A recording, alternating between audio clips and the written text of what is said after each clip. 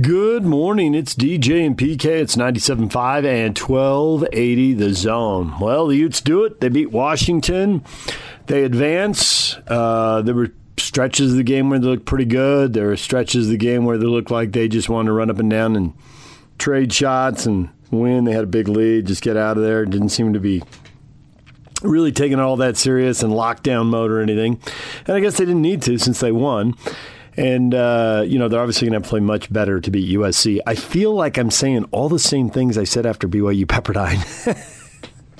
I mean, they won, but they didn't play great. It didn't go overtime. And 3 points is a little misleading because Washington hit a three with 0.8 of a second left to take the 6-point lead down. The game, a lot of the second half, the lead was between 8 and 15 points. It was pretty loosey-goosey out there, and they're going to have to play a lot better to beat USC. But they got the win, and it hasn't been enough winning. And Cal beat Stanford, so Stanford will tell you, ugly wins are better than ugly losses, that's for sure. Larry Krystkowiak, his thoughts after the game. Here's the Utes head coach. With SI.com. Larry, allowing 95 points probably isn't something that you're very pleased about, but just being able to claw your way into getting a win, how does it feel right now? Well, it feels good. I mean, we gave up 60 points in the second half, so it was it got to be a little bit of an ugly barrage at the end. But, 36 minutes of the game, I thought we were pretty solid. A lot of offensive rebounds when they missed. They outscrapped us going down the stretch. We missed free throws, had turnovers. It wasn't a good finish, but our defense was a lot better than giving up the number of points than we gave up. It was kind of a perfect storm. It doesn't make you feel great going into it, but this isn't the time of year that you think too much about it. We got to move on for the next ball game against the Trojans. So hopefully we can sharpen some things up prior to that. And then to follow up on that, you guys made 14 threes, shot 53% from beyond the arc. Was a lot of that just of what the defense was giving you, or were the guys really feeling it? Well, I mean, a little bit of both. I thought in the first half we had a lot of one-pass threes. We led our conference in 2-point field goal percentage. We were 9th in the country. In free throw percentage, if it weren't for Colorado, we would have led the conference in free throws and twos. And so that doesn't always set up well to come down and cast off a bunch of threes, but we were making them. Guys did hit shots, but I would have liked to have seen us get the ball inside. And, if you can get a one pass three early in a possession, my guess is you can get one late, but that was kind of the nature of the game, a little bit up tempo. Our guys shared the basketball and this is the time of year when you want to be knocking down shots. I was proud of it. To have 6 people in double figures is a little bit unusual in a college game, but this is the time when guys need to be using up their rounds of ammunition and making them. Next question will come from Ryan Kostecka, followed by Josh Newman with the Salt Lake Tribune. Hey, Coach, typically you have, 3 or 4 weeks before you play an opponent again as far as Pac-12 goes. You're playing USC, a week and a half later. Does that bode well, better for you or for them?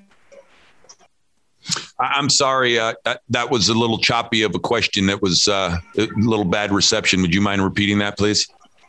Sorry about that. Go ahead and ask someone else then. Go ahead and go next. All right, we'll move on to Josh Newman, followed by Jay Drew with the Deseret News.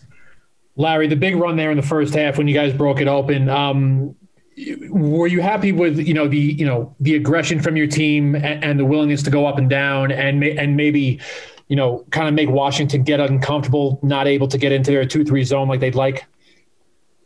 Well, they've changed their philosophy a little bit. It started in a 2-3 zone until about the first or second pass, and then they were going man. So the guys found a pretty decent rhythm. The Achilles heel for us tonight, I thought, was some sloppy turnovers, some catching and passing. Simple plays, whether they were at the end or even early in the game. But offensively, we were pretty darn efficient if we didn't turn the thing over and if we moved it multiple times. But yeah, our guys were aggressive, as I said, and guys were feeling it a little bit. We shared it decently. And, we need obviously when you give up 60 points in the second half, we needed all those buckets, but we're about to play USC, which is one of the top teams, not only in our conference, but in the country at defending the 2-point line and the 3-point line. And there's not as much margin for error. We're going to have to be a lot more crisp and do a better job of moving the ball. And certainly with their shot blocking ability inside, it's going to pose a little different challenge. But tonight I thought it was great. I loved the offense for 90% of the ball game. Just a quick follow-up. When you're in a situation like this, tournament time, where, you play again tomorrow night, there's no practice time, how do you go about trying to fix things that you thought went wrong on such a short turnaround? Yeah, well, I mentioned that in our post-game meeting. We aren't going to be able to fix turnovers. I think a lot of it's a mindset that you bring in. And, the classic saying of mental is to physical as 4 is to 1. This is not a time of year that we're going to improve our skill level. We're not going to improve our shooting touch. We're not going to get any bigger in the weight room. A lot of those physical things just aren't happening. And teams that advance right now become a little bit stronger mentally. And hopefully this was a little bit of a wake-up call, a correction to be able to win a game, but yet not be very sharp going down the stretch. So I think we're pleased with where we were here, but obviously moving forward, we got to sharpen the saw a little bit without a lot of practice time. I think, gentlemen from SI, one of the questions was the fact that we played USC. I just heard the USC a couple of weeks ago that, it's not an advantage for either team, but there's not a whole lot that's changed. So the scout and the prep turning right around is better than maybe if, it's an opponent that we hadn't played in a long time that could be doing things differently. I think we know what we're going to get from USC. So there's a benefit to that. Next question will come from Jay Drew, followed by Josh Furlong and Sam Gordon. Larry, you mentioned the sloppy turnovers. There were a couple calls in the first half where they were calling traveling on that step back that we've seen Alfonso do all year. Did you get an explanation for that, or was he really traveling, I guess, would be my question. Well, that's not really part of my job description. I felt like on the first one, it was an obvious travel. And on the second one, in my discussions with the referees, a little bit of an interpretation. I thought it was a pullback dribble on the second one. He hadn't picked the ball up. And in my discussions with the officials, they could see that point. And some of those plays are hard to call bang, bang when they're live. Fonz has got to clean it up a little bit. It's an unusual move, and he's got to make sure that he's crisper and defines his pivot foot, and also the point at which he picks the ball up for the step back. You can't pick the ball up and then take a 2-step back. If you're in the middle of a pullback dribble, when you do the step back, then it becomes legal. And I think, without seeing the film, I felt like the first one was obviously a travel. The second one, I wasn't so sure. And then just what benefits are there to having played the game, having gotten used to the arena, gotten used to the unusual atmosphere? Well, you never know about that. It's gone both ways. We've been on both ends of it. I think it's going to be what I like the fact that we played, got our feet wet a little bit. It had been a long time since Washington had played a game. That I think they were close to 2 weeks off without playing. So as far as tomorrow goes, it's hard to say. I think, you were looking at a USC team that's coach of the year, player of the year, defensive player of the year, all kinds of stuff. So I don't know if it's going to make much difference in their mind, them not playing, and they played recently against UCLA. So I'm just happy to be playing right now. And I guess that'll be a question that you guys would have some interpretation of after you watch the game tomorrow and see if a team looks rusty. I wouldn't guess that we're going to look tired. So I'm just happy to be advancing and playing. Next question will come from Josh Furlong, followed by Sam Gordon and Josh Newman. Yeah, Larry, T-Mobile Arena hasn't been too kind to you in conference play. Ever since you guys moved there, you haven't won a game until tonight. Was it nice to kind of get that monkey, so to speak, off your back? I know you don't generally care about those types of streaks or whatever that are, but is it nice to kind of finally get that win just to kind of shake it off and say that you can do it? Yeah, I most definitely. This is not a time of year that you want to be in a one and done situation. And I thought there was a little, we got a couple of years that we got a bye, and we ran into the hottest team in the league in Oregon that got on a string. And,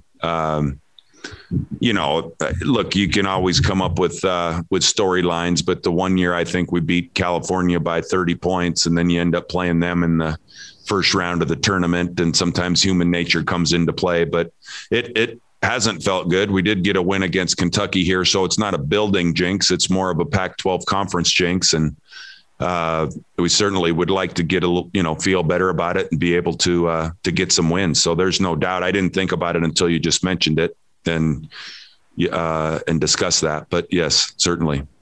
And following up real quick on that, or not on that necessarily, but last year, obviously COVID kind of hit right as you guys were playing the game. Everything was being canceled as you were playing, and you guys found out pretty much that the world was shutting down after that game. What was it like to kind of come back to this environment, knowing the full year that we've had, just having that as the context, especially with no fans in the stands?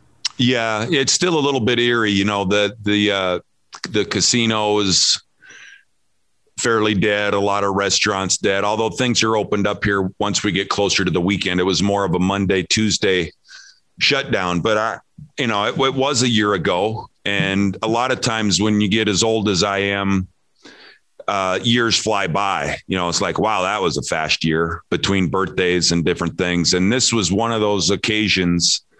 I've said it before that if this was a year since we were here last, it seemed like it could be dog years, to the point where it was like 7 years. It seems like so much has transpired. We've had a lot of adversity, ups and downs. We've had stuff going on with our family personally and different things that have just made it. It's definitely not one of those cases where you said, man, this year flew by. So I think there's some optimism. We got daylight savings coming up this week. We've got needles that are going in people's bodies.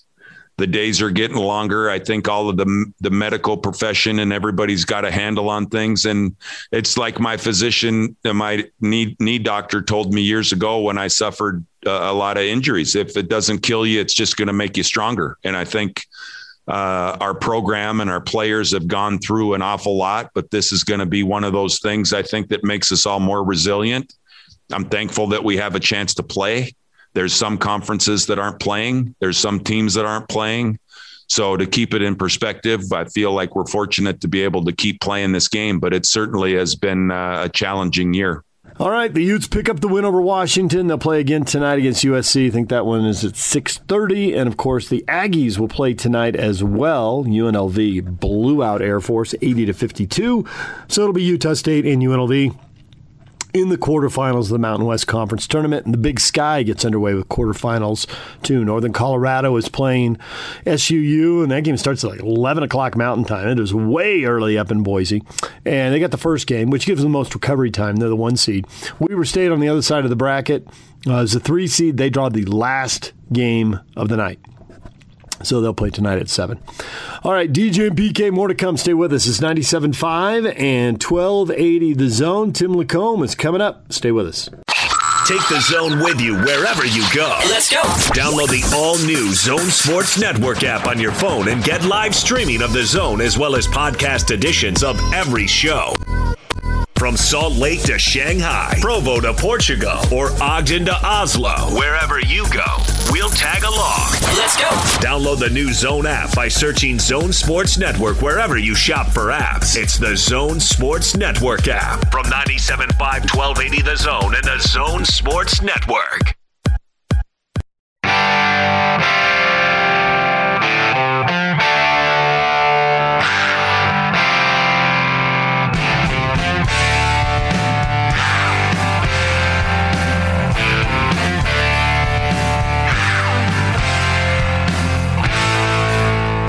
DJ and PK brought to you in part by The Warehouse. Join the big show Friday at The Warehouse from 2 to 6. at 1825 South, 300 West in Salt Lake City. Price is so low, it'll blow your mind. DJ and PK, time to welcome in Tim Lacombe, Jazz radio studio analyst, former BYU assistant, former staff member at Utah. Tim, good morning. Good morning. So, Tim, we have been discussing a question which you are uniquely qualified to answer. Or some would say. No, you really are. So, BYU, trying to close the gap with Gonzaga. And we saw BYU, after getting handled easily twice by the Zags, the third time, they jump out to a big lead. They're hitting shots. Gonzaga's defense, and they weren't really interested in pressuring guys 20, 25 feet from the hoop. But they got down 12 at halftime, and suddenly they were interested in that. And Kispert got hot, and that made it a game really quickly. And then the last 4 minutes, they were the better team, and they pulled away. So that's a one-game deal. But to pull a program alongside of Gonzaga, can BYU do that? How do you do that and sustain it? What hurdles does BYU have to overcome? Obviously, there are going to be some recruiting hurdles, and depending on how you recruit, there might be pushback from some of the fan base. Can that gap be closed aside from few retires and or few leaves? You know, I don't. I wasn't very successful at chasing down the Zags. You know, we certainly got the better of them a few times, but you know, they are. That number one by their name is pretty ominous. And, you know, just for those that aren't aware, that's number one in the country. That's not number one in the conference, although they're number one in the conference too. It's just that what they have going there is really amazing. I think it really is kind of a situation where now they're getting, you know, they're in the mix right now for the number one player in the country next year. And Suggs wasn't far off. So they continue to really kind of elevate their program. But I think what we saw last night, I mean, you know, it reminded me of a game. All the years run together, but we were in a game there in the Orleans late that was tight, like that game was. I think last night at 6 minutes it was tied. And, you know, you got to credit BYU with a great effort. But I think the thing that, you know, you wake up this morning, as a coach at BYU, administrator, I think those are the very things that are on your mind. As great a game and season as it was, you know, there's unfinished business. You know, you want to hang a banner, you want to win the league, you want to win a conference tournament, and Gonzaga's pretty good at that. So I think things are trending in the right direction, and I really like the direction Mark's recruiting. But at the end of the day, you know, the hard part is you can work on your hand, but the guy across the table's got a hand as well, and you have no chance to influence that hand at all. You just got to play yours. So how would it be received in the BYU community if they fielded teams that had no starters who'd served a mission and they're all transfers coming out, or most of them anyway, and don't fit the historical BYU mode? Well, you know, I can only speak from experience in that, you know, BYU is a place that is you know, for members of the church, and then you put guys that play basketball on top of that. You know, you're always going to have that draw of getting the best players. I think what, you know, I honestly believe, because I've seen this everywhere, regardless of the makeup of the squad, really the only thing that matters, because I think everybody can get behind a winner. You know, if a team is made up differently, I really think what BYU did bringing Gideon George in, his story, you know, I think there's ways that you can bring transfers and guys in that aren't part of the faith, but I think that it can really be a promising thing. Can you build your entire roster that way? I'm glad I'm not the one trying, because I would imagine that'll rock the boat. But you know, I think Mark's smart. He's gonna continue to get the best players he can that want to be there, and then they're going to do a great job of finding and discovering guys that maybe don't seem like a natural fit that look like, that they belong here.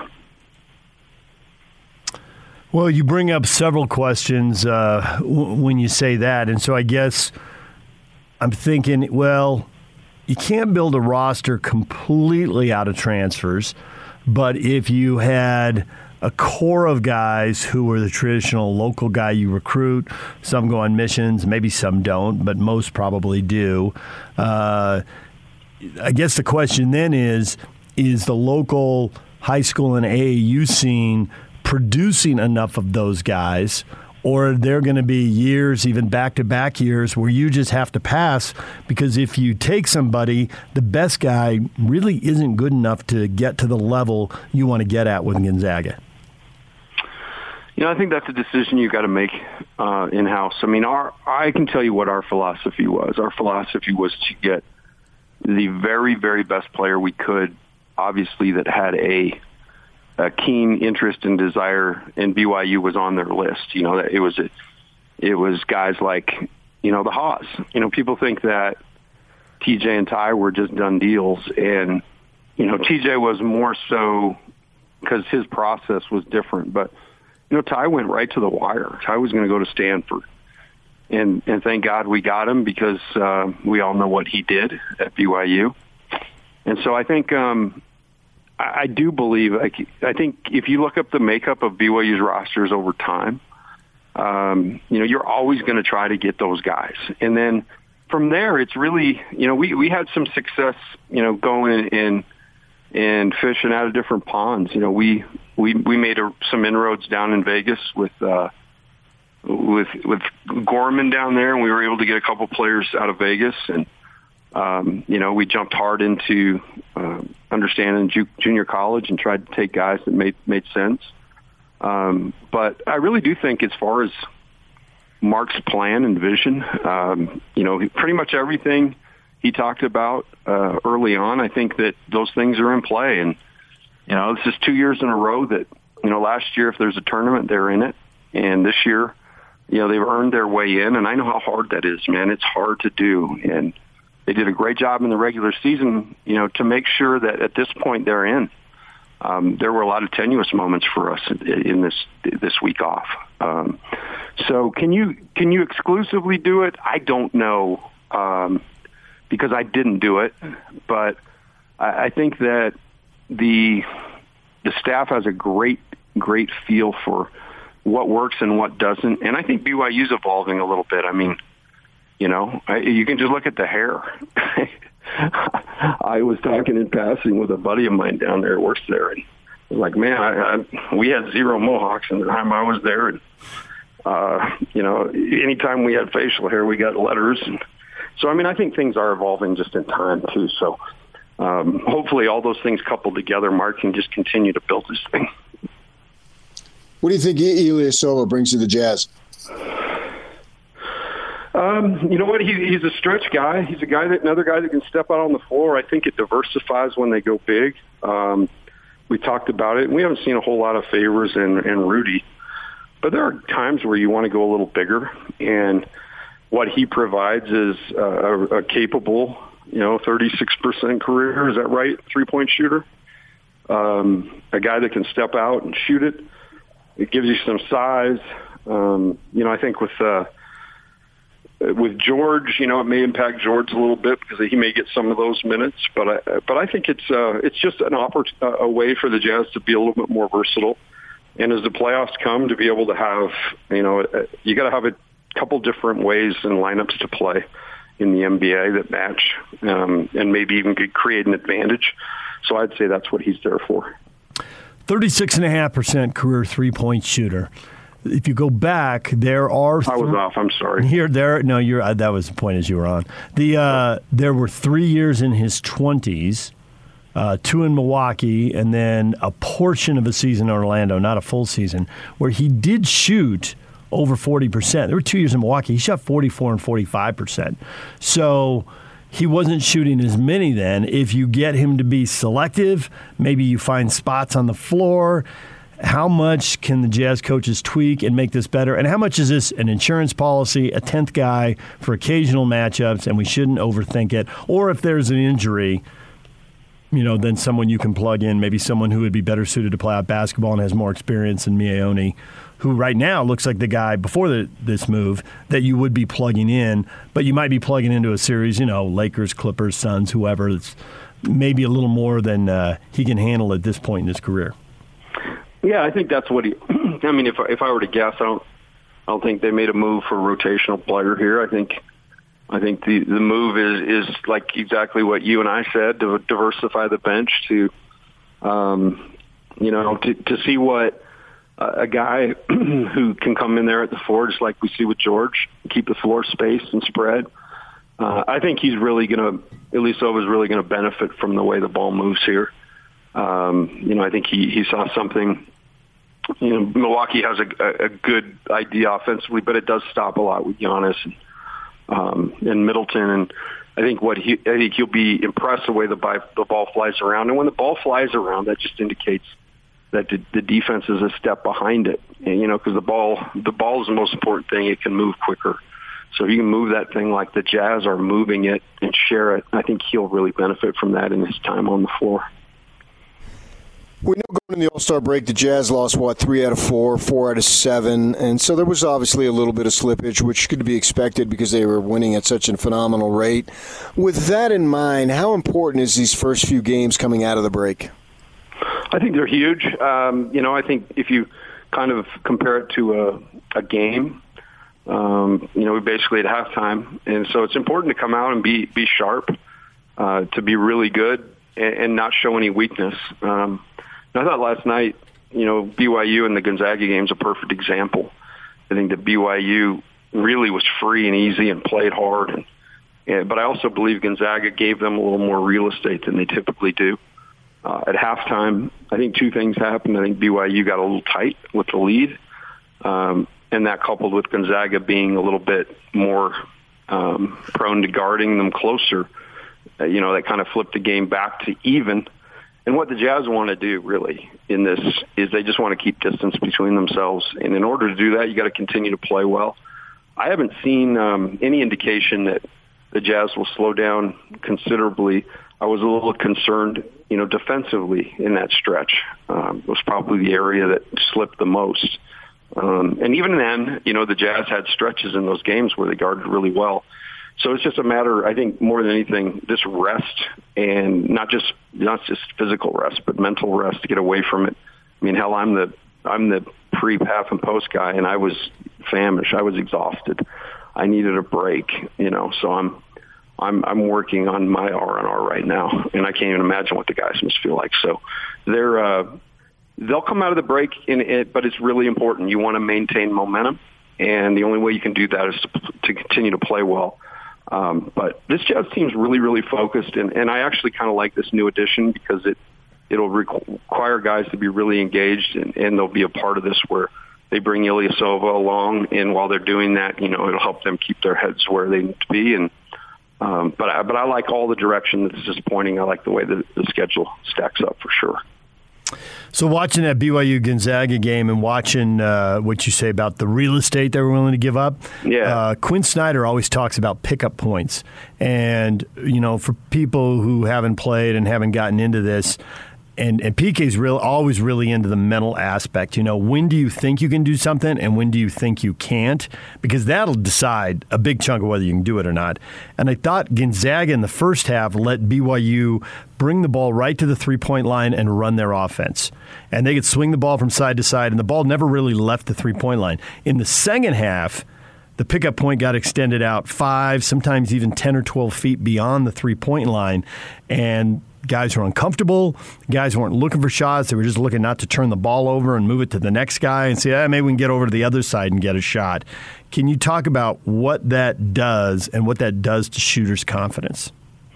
Yeah, it's really an astute point, and I saw it right from the beginning. Really the indicator on offense, BYU runs a lot of dribble handoff. And, like you said, those dribble handoffs were right at the three-point line. And those are such great attack areas as an offense. That's where you want to be. You want to be really spaced, but you you want to be, you know, part of being on attack is owning that kind of intermediate space. And BYU did that really well in the first half, and I thought Gonzaga kind of lost that battle. It was interesting because I knew Mark Few would light them up. You know, the one thing he won't stand for is bad effort, and I think that's one of his real.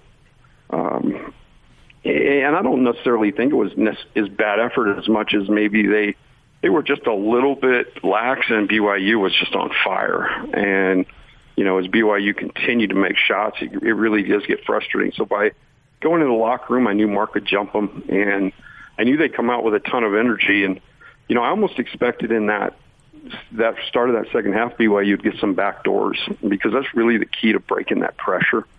But what ended up happening is BYU just got pushed out more on the floor. Their backs were to the basket. You know, like you mentioned, DJ, that's a really good point. You know, that it was more, hey, I need to complete this handoff or pass, as opposed to, you know, let's really drive, create an advantage, and kick. So it's a mental part of the game, and it's a part that Gonzaga really kind of honed in hard last night in the second half. And BYU, you know, to their credit, you know, on an 11-2 run, they didn't just roll over. They had one more run in and a shot and got that thing, like I said, to 6 minutes tied. But really, the last couple minutes, Gonzaga just really kind of put the pedal down and coasted away. But that is a game within a game. Real estate, you know, isn't just a commodity. It's a part of basketball, and whoever really wins that real estate battle has a really good chance of winning the game. So you've been out of coaching for a couple of years. Is this the time of year you miss it the most? It's funny because I honestly miss the relationships and the associations, but I strategically walked away because I wanted to make sure there wouldn't be a whole lot of longing. And so I almost went a year longer than I'd planned to make sure that this was the course and the track I wanted for my life. So right now, while I enjoy it, it's more like I'm back in high school, to be honest with you. I used to skip school all the time during tournament weeks, just sit and watch basketball 24/7.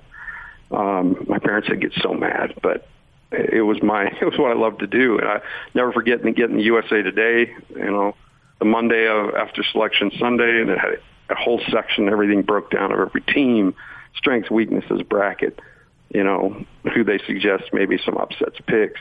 I just love to dive into that. So what I would say is I don't miss it from, you know, the coaching seat. What I'm really doing is being able to appreciate it again as a fan, which is really cool. So is Gonzaga going to do it? Are they going to win it all? Are they going to go undefeated? Because you probably go back to, I don't know how old you are, high school, junior high. How old were you when Indiana went 76. undefeated? I was 6 years old, Kent Benson and Quinn Buckner. A little before your time, in other words. No, I was. You right weren't in cutting school at 6. Yeah, I was. Really? First grade. Come on. No, I'm just joking. Come on. No, I just, you know what I remember about them? I remember the SI cover with Quinn Buckner and Kent Benson. I remember that. But I don't know, man. I hope they can, because I will tell you this. There is no finer person on this planet than Mark Few, and he deserves it for what he's done. He's done a great job. He's universally loved across the game, and it's hard to do that when you win 90% of your games because you're ticking a lot of people off. But it's hard to do. The reason it hasn't been done for a long time and hasn't been done a whole lot, period, is it's really hard to do. And the NCAA tournament's all about matchups. You know, it's no different for BYU. They're now sitting on pins and needles, and you know, I'll never forget when we were up against it. You know, BYU had not won a tournament game. You know, you speak about all the great years BYU had in their history, and some of the great players that came through. You know, that 2001 team, they won the conference tournament, but they still did not win a game in the NCAA tournament. And so it's hard to do that, and it's all about matchups. So I remember sitting there and we're up against it. We want to win a game so bad in the tournament because we're so tired of hearing that BYU hadn't won one since '88. I think, is that the year that they beat somebody? I think Roger Reed won a game in the early 90s, but... Okay. Yeah, 92, I think it was. They beat SMU, I think was the last win. But you think about 92 to 2007, and that's how long it was before BYU won a basketball game in the NCAA tournament, and that was weighing on us so bad.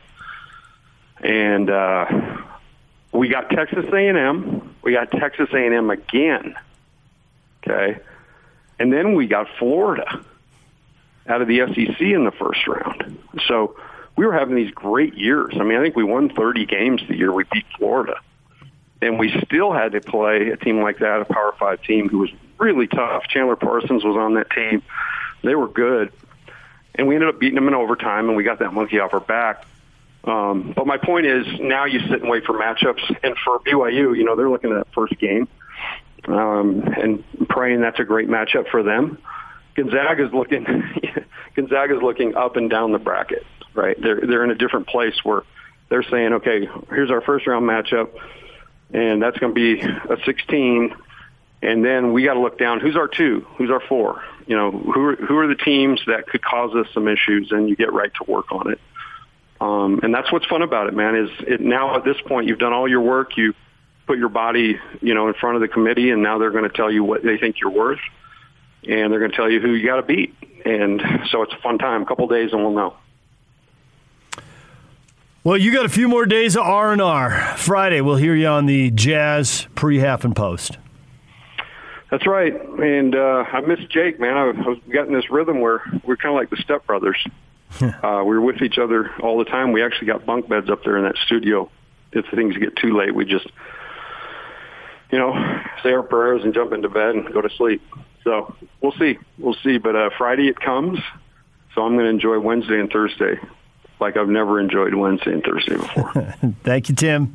All right, thank you all. DJ and PK, there is Tim Lacombe, former BYU assistant basketball coach. Now you hear him on the Jazz pre-half and post-game shows. When we come back, Andy Bailey from Bleacher Report. The Jazz make a move.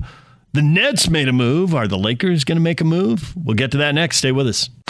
Take the Zone with you wherever you go. Let's go. Download the all-new Zone Sports Network app on your phone and get live streaming of the Zone as well as podcast editions of every show. From Salt Lake to Shanghai, Provo to Portugal, or Ogden to Oslo, wherever you go, we'll tag along. Let's go. Download the new Zone app by searching Zone Sports Network wherever you shop for apps. It's the Zone Sports Network app from 97.5 1280 The Zone and the Zone Sports Network.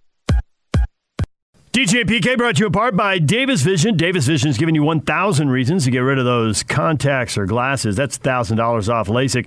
Start your road to better vision at davisvisionmd.com or call them at 801-253-3080. That's Davis Vision.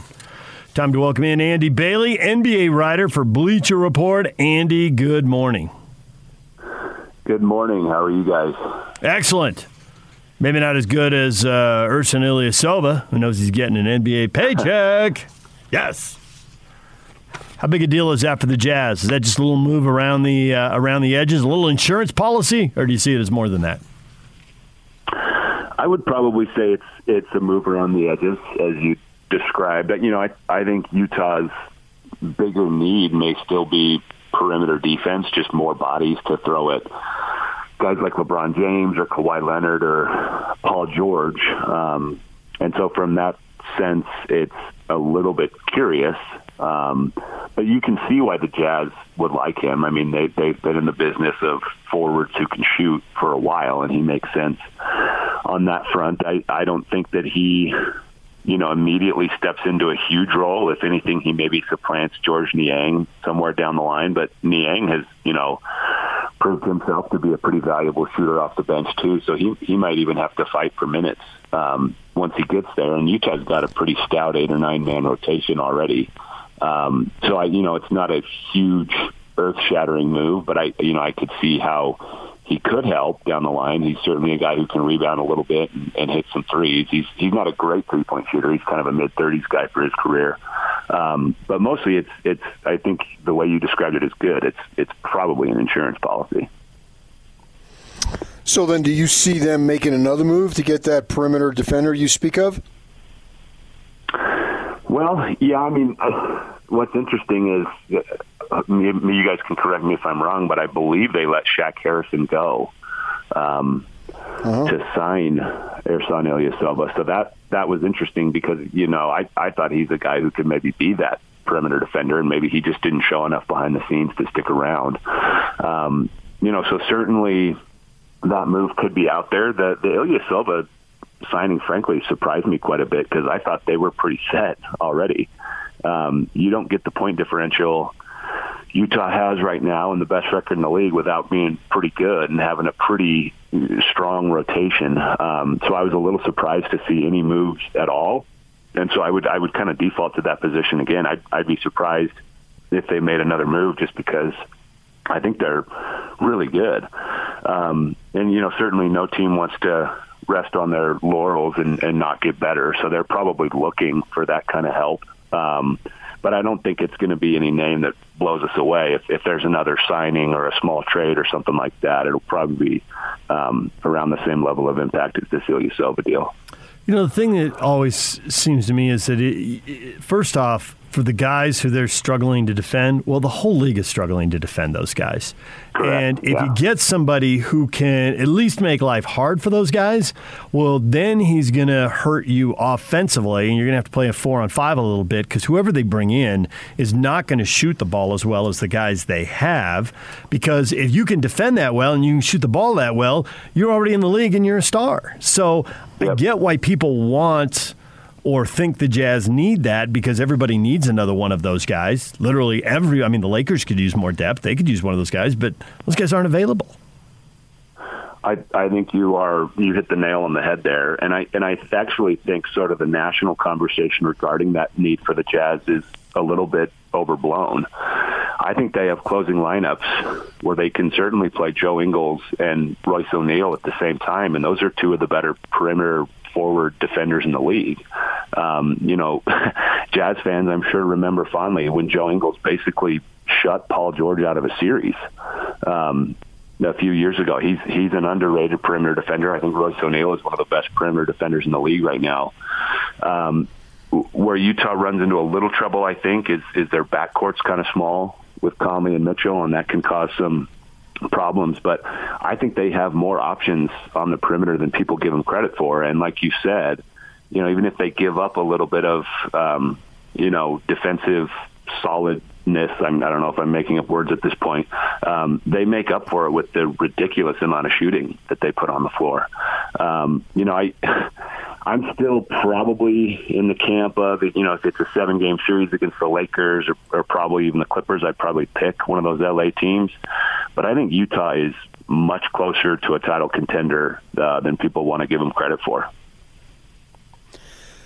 So when the second half resumes, they've got the home game against Houston. Then they play the next couple of weeks. So in a 7-day span, they're playing 4 games each of the next 2 weeks. And that's a lot of games, but I know that everybody else is in the same boat to one extent or another. But considering that they went into the All-Star break a little bit of a slump, how important would you say those first 2 weeks are, knowing that the games are coming at them fast and furious? Yeah, I'd say it's pretty important. It would certainly be nice to enter the playoffs as the 1 seed. I don't know if they have that as a goal on the whiteboard or anything like that. But they want to get some of that momentum back that they had at the beginning of the year. I also don't think, it would be nice if they came out and blew the doors off to start this second half of the season and got all the media back behind. I mean, it seemed to me like the media was very excited to jump on. I wouldn't even call it a losing streak that they had before the All-Star break. They just happened to lose a couple games, which happens to everybody. I don't know if they want or need that respect back from the media. It's more about just, can you have home court throughout the Western Conference postseason? And though they have a tough schedule at the start of the second half of the season, once they get through that, it should lighten up quite a bit. I'm pretty sure the last time I checked, Utah had the easiest remaining strength of schedule in the league. So if they can get through a couple bumps here early on, I think they'll be in pretty good shape. So because the Jazz have looked they have looked a step slow, maybe a little run down when they've had to play 3 games in 4 days. By the time they get to the third one, it's a bit of a struggle. You probably don't have to do it in the playoffs. Maybe you play a 7-game series and get a back-to-back in the next series, but it's not really something that happens much in the playoffs. So since you don't have to prep for that in the playoffs, what about the idea now, since you've got an 8, 9, 10-man rotation with Niang and Ilyasova, and with Miaoni being kind of an 11th guy now, what about the idea of when you hit these back-to-backs and the 3 games in 4 days scenario, rotating guys out of the lineup and sitting them for one night, with the exception of Gobert and Favors, you really can't because you got 2 guys and you need them both. But in every other place, it seems like they got enough depth. I mean, they were 2-0 when Donovan Mitchell missed. They were 2-0 when Favors was gone too, for that matter. Yeah, that was, you mentioned the record when Mitchell sat, and that was kind of what was going through my head as you were laying out that question. I think they've also been pretty successful when Conley has sat this season.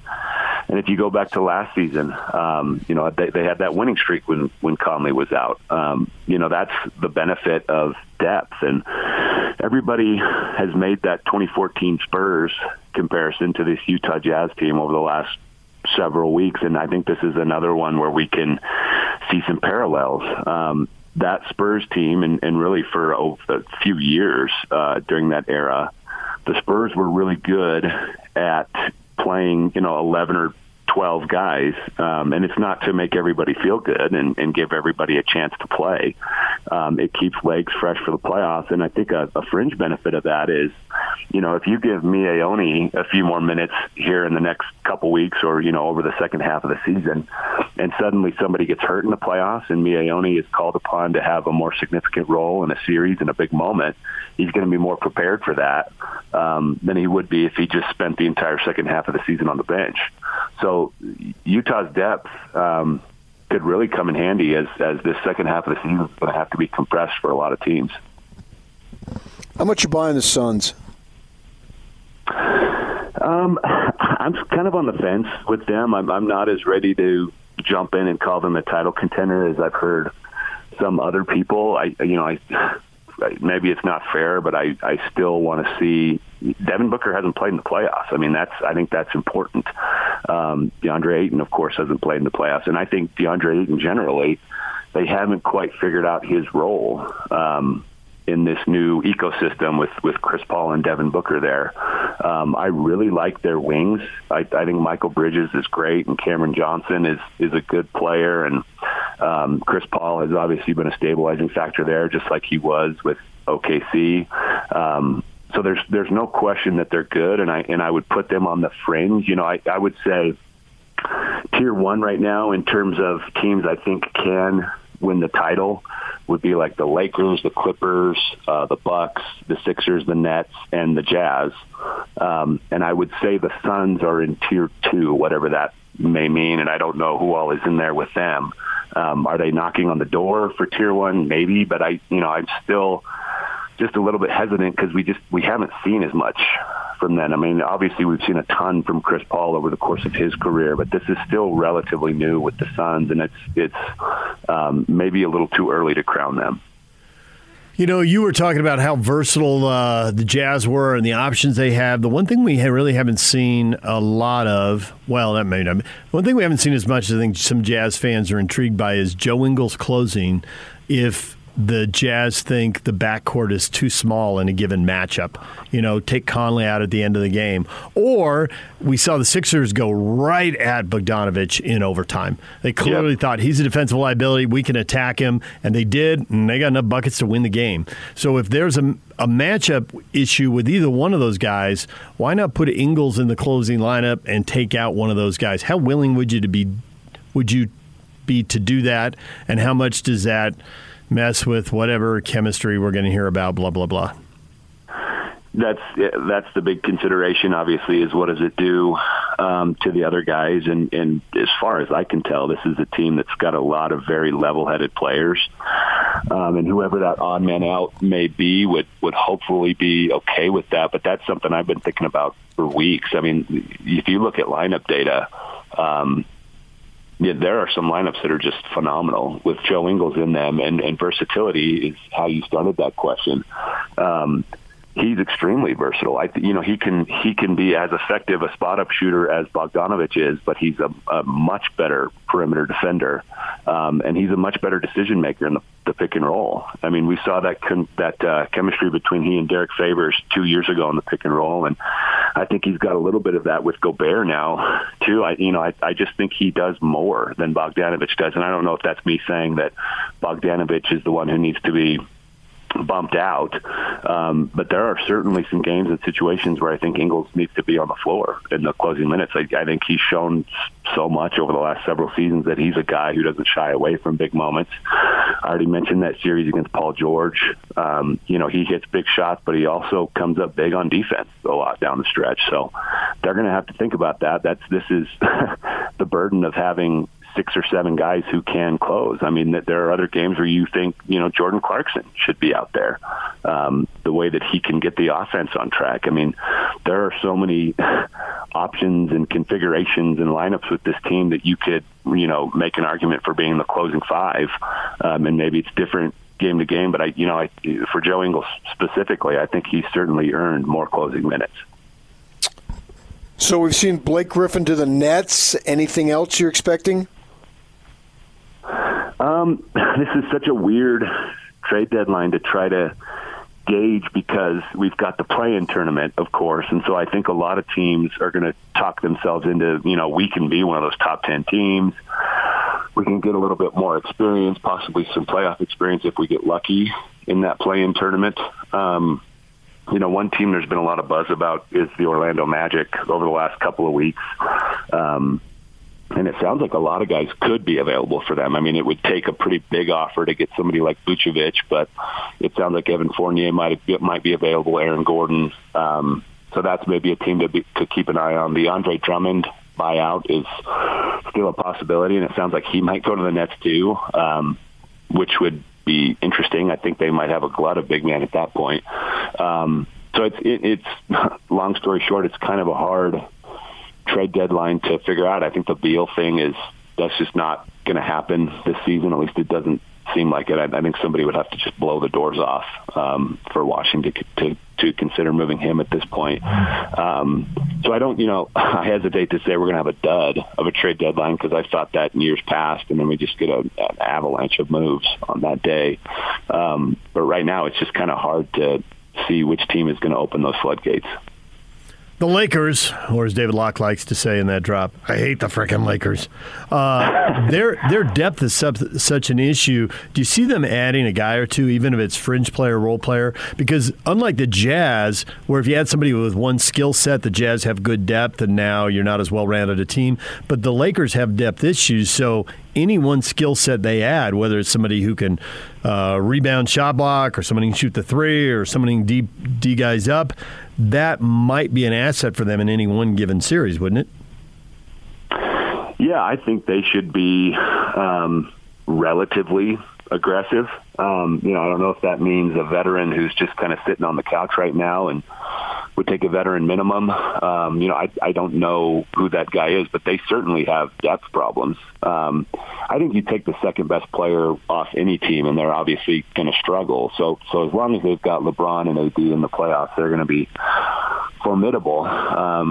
But those other positions, they could certainly use a boost around the roster. Dennis Schroeder is not as good as he was with OKC. Wesley Matthews just kind of looks like a shell of himself at this point. So they could certainly use a boost on the perimeter, but I would be hesitant to hit the panic button if I'm LA. I don't think they need to do anything dramatic. But if there's a veteran out there or a buyout candidate out there, they're going to have their ear on a bunch of possibilities. PJ Tucker's a guy I thought about for them a little bit ago, and I don't know if he suddenly becomes good again because he's been bad in Houston, frankly, and maybe he'll be more motivated on a contender. But yeah, they absolutely could use some depth. Well, Andy, we appreciate a little bit of time. You coming on, talking a little NBA with us, and the games are going to pick up here real quick now. Thanks, Andy. Awesome. Thanks for having me, guys. There's Andy Bailey from Bleacher Report. Coming up next, what is trending on the college basketball? Utah and Washington in the Pac-12 tournament. We'll get to that next.